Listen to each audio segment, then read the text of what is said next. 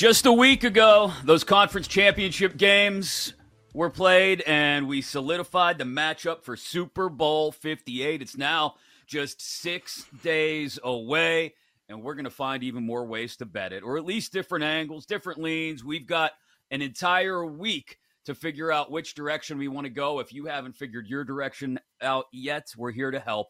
On BetQL Daily, Chris Mack alongside Joe Ostrowski and Aaron Hawksworth. Please, by all means, watch the show on Twitch, twitch.tv/BetQL, or on YouTube.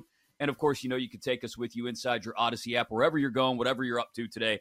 AUDACY. It's free. Download it today and take us with you live coast to coast every weekday, 9 a.m. to noon Eastern, right here on the BetQL network. There was college basketball. There were NBA items we have to talk about. And, of course, Connor Allen of 4 for 4 and BetSperts and Jason Lockenfora, his weekly visit, our Odyssey NFL Insider, both going to check in with what they like on Super Bowl 58, now just 6 days away. The novelty props, especially the Swifty props, are really starting to pile up. We'll take a look in the second hour. And our NFL year in review continues in the second hour as well, with a look back at the AFC East as we get ready to dive into the offseason in just 7 days, because that will hit hot and heavy too, with Senior Bowl being played, mock drafts, assistant coaches being hired everywhere. We can get to that in just a couple of minutes, but happy Monday morning, friends. The game is just about here, and we're starting to get to the point where we kind of distill down the storylines that we like, the angles that we like, maybe the game scripts that we started to talk about last week and kick around that are playing themselves out in our heads as we think about how we're going to bet this one, Joe. So as we now have this game staring us in the face, it's barreling at us live from Vegas on Sunday night. What's the storyline that I guess is your favorite at this point, or you think is the biggest maybe in relation to the outcome of Sunday night's game? If you go with Mahomes as a dog, you're cheating.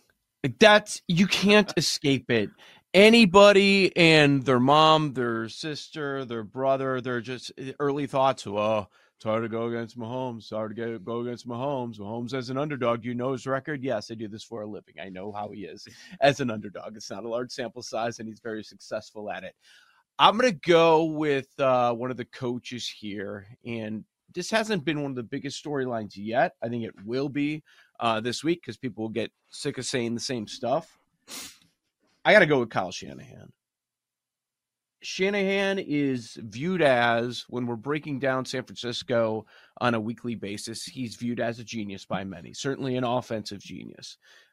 If you think youngish offensive gurus or great coaches, like he's mentioned, he's thrown in there with McVay.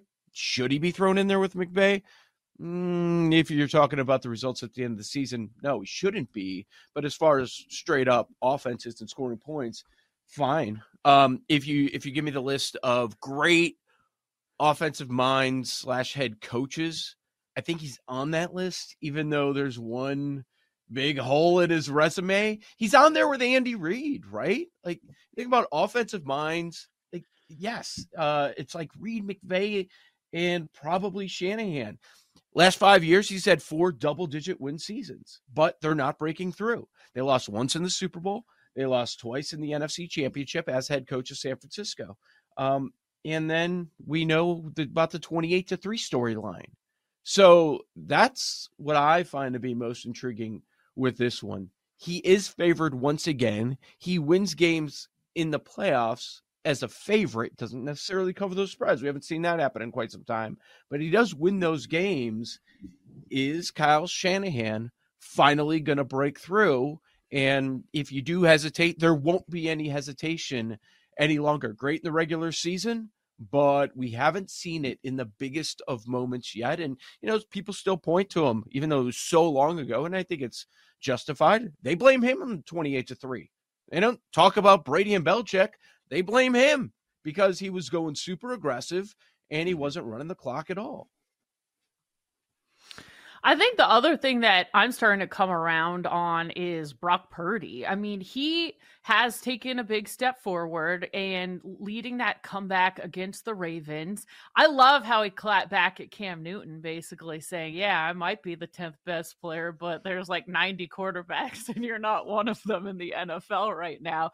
Thought that was hilarious. He has a confidence that like Jimmy G and other quarterbacks that they've tried have not had. Maybe I need to be more confident in Brock Purdy. I'm with you, Joe. If you do the whole Mahomes as an underdog, Andy Reid, it's kind of like a cop out. I love that point that you made. Yeah.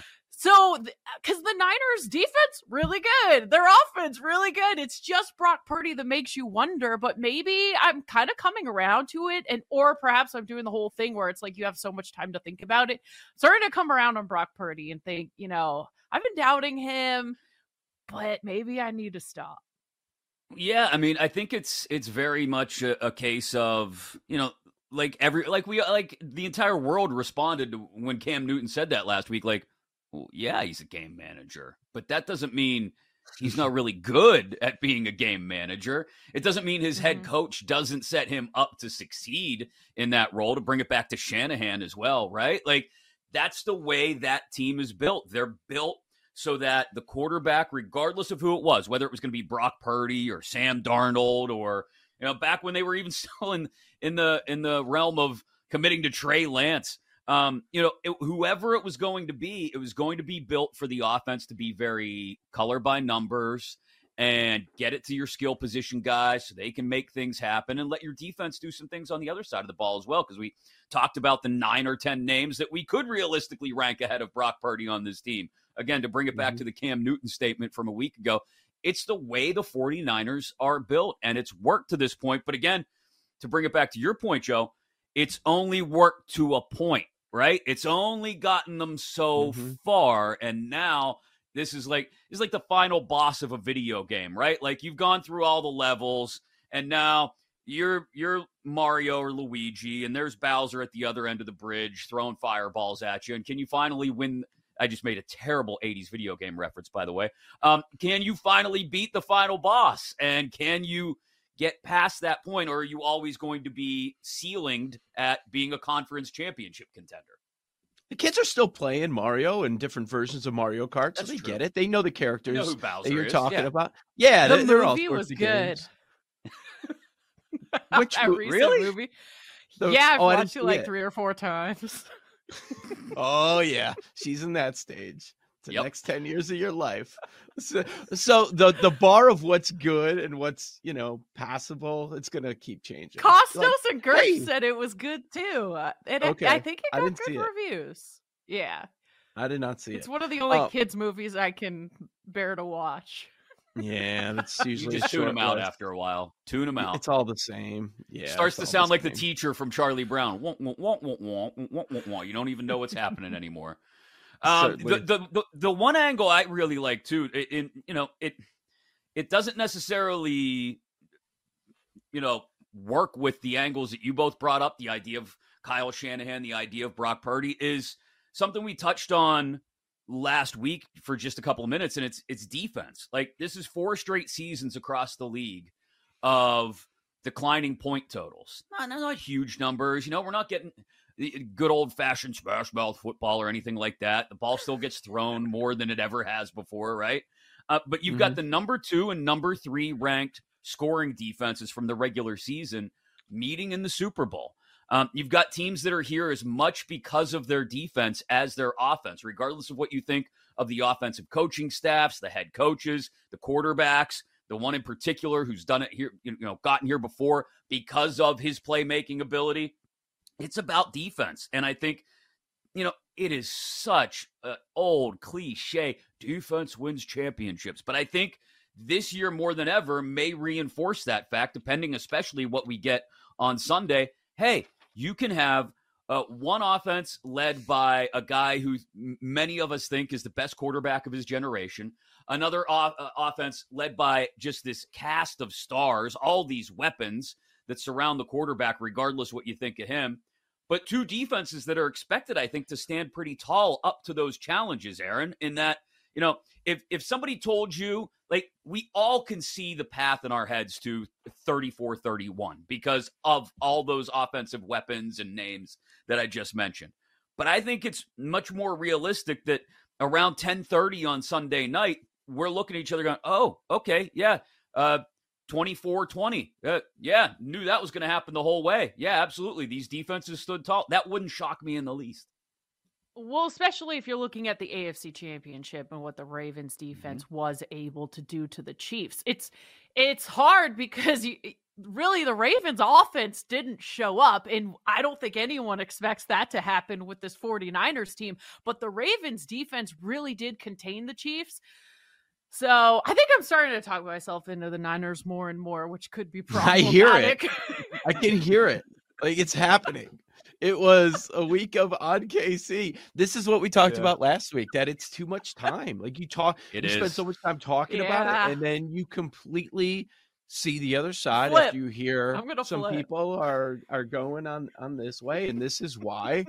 And yeah, you understand why. Well, you know what? A lot of it can be flipping, but sometimes it's getting a different pick, get a different number too. Like a lot of the pros with props, they bet the overs right away, and on Saturday, Sunday, they're going to bet the unders because there's going to be a pretty large gap, and maybe they can get the middle and hit both sides of it.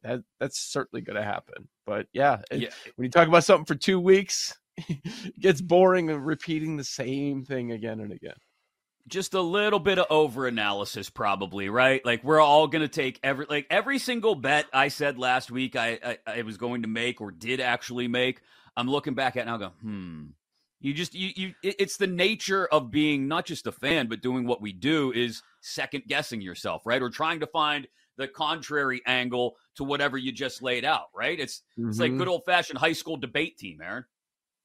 But the line movement too, opening up at 3, 2.5, the 2.5s were gone on the Chiefs side. The money line, it was about even money for the Chiefs. Yeah. Now it's like plus 110. So that also plays into my overthinking. Like, am I wrong?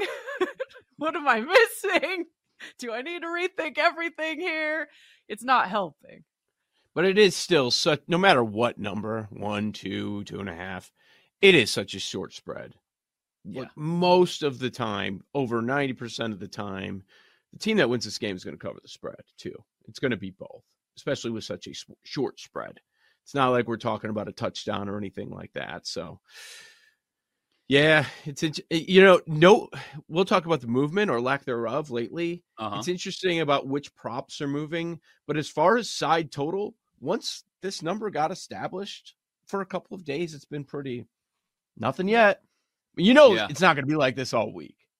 It can't, right? I mean, we'll get into movement and what we expect or what we shouldn't expect in about 10 minutes or so. But it's going to be, that's what's going to be most fascinating to me over the next, say, 72 hours.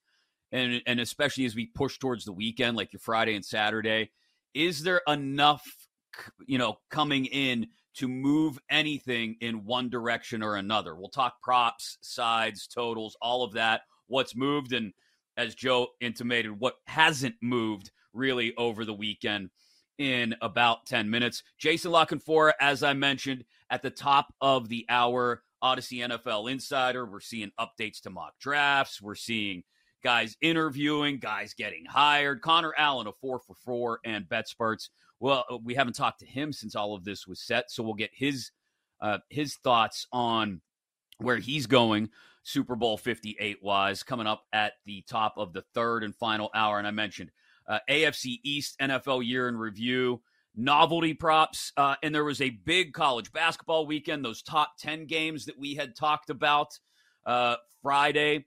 Each one of them was interesting in its own way, whether it was close or not. And NBA news throughout the weekend as well. LeBron, Embiid, Doc and the Bucks do what looks like it may be a thing now for Doc and the Bucks last night against the Jazz. All of that on the way, but coming up next, the line movements that may or may not be happening. And go to social media. There seems to be some Instagram footsie being played between a quarterback and an OC. I see you, Caleb. That's next on BetQL Daily.